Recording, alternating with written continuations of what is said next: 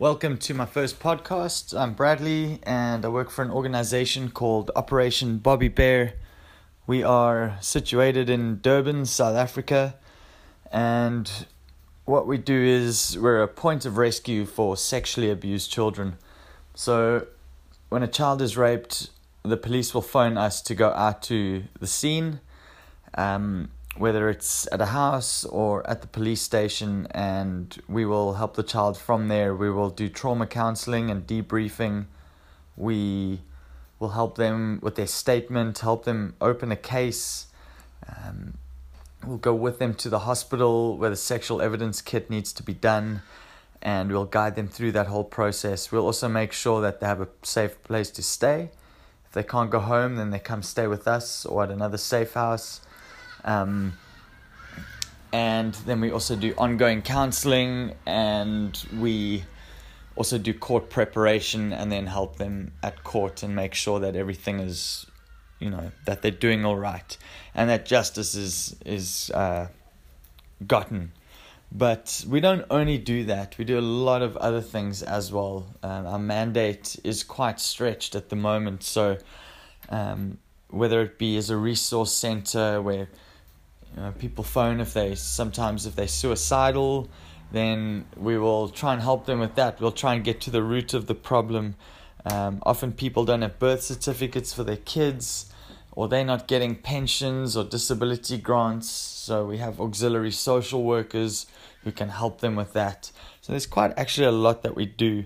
And the goal of these podcasts that I'm starting is to kind of go through on a day-to-day basis whenever I get a chance, actually, just to kind of to give you guys an idea of what we go through, what cases we're dealing with, that sort of thing.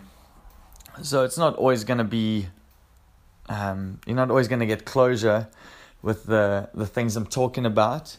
I just kind of want to put down what we're going through here. So that's kind of what you can expect from these podcasts. So today when we got to work, there was a mom and a teenager sitting in the house, and my colleague called me aside and she told me the story. And what happened was yesterday, the teenager was at home while the mom went to church, and the dad tried to rape her. She obviously reacted crazily. This was the most unexpected thing. She freaked out. She was fighting him off, and he got a piece of wood to try and hit her, and she kind of defended herself, and then she ran outside and she got a bigger stick, I guess, and she came back in, and the fight continued.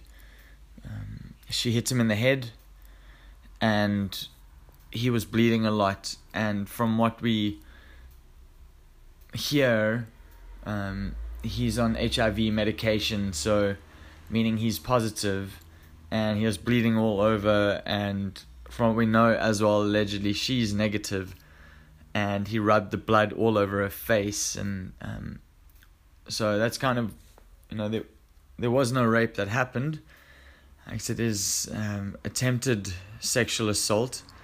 And he kind of came off second best because he was bleeding, but now he's the stepdad, actually. So she got the blood all over her face. We don't know if it went in her eyes, if she has any little cuts.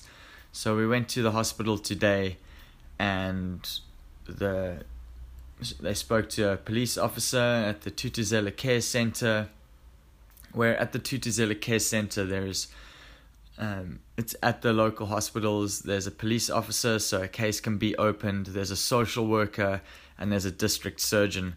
So it's kind of like a one-stop place for where you can report sexual abuse. So went to see the police officer. They decided not to open a case yet, but the main thing to go there for them was to get PEP, which is post-exposure prophylaxis.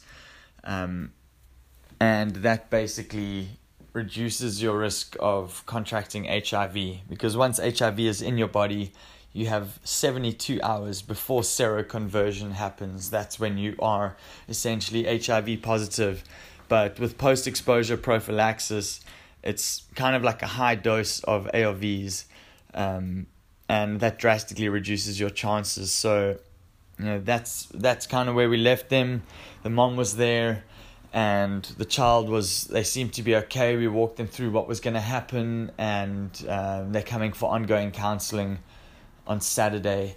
So we'll take it from there. We've recommended that they open a case, but for now the stepfather he's not at the house. He's left, and he said to her he wants to come back, but the mom must kick the daughter out of the house first, then he'll come back. Which, I mean, it's obviously absurd. At least in this case, the mom is on the daughter's side, which is, something that we're very grateful for, because often the mom is against the child, but in this case, thankfully, she's on the child's side. So that's kind of a little thing of what happened today. And now that case, at least it's, she'll get the post-exposure prophylaxis and ongoing counseling, and we'll just take it from there.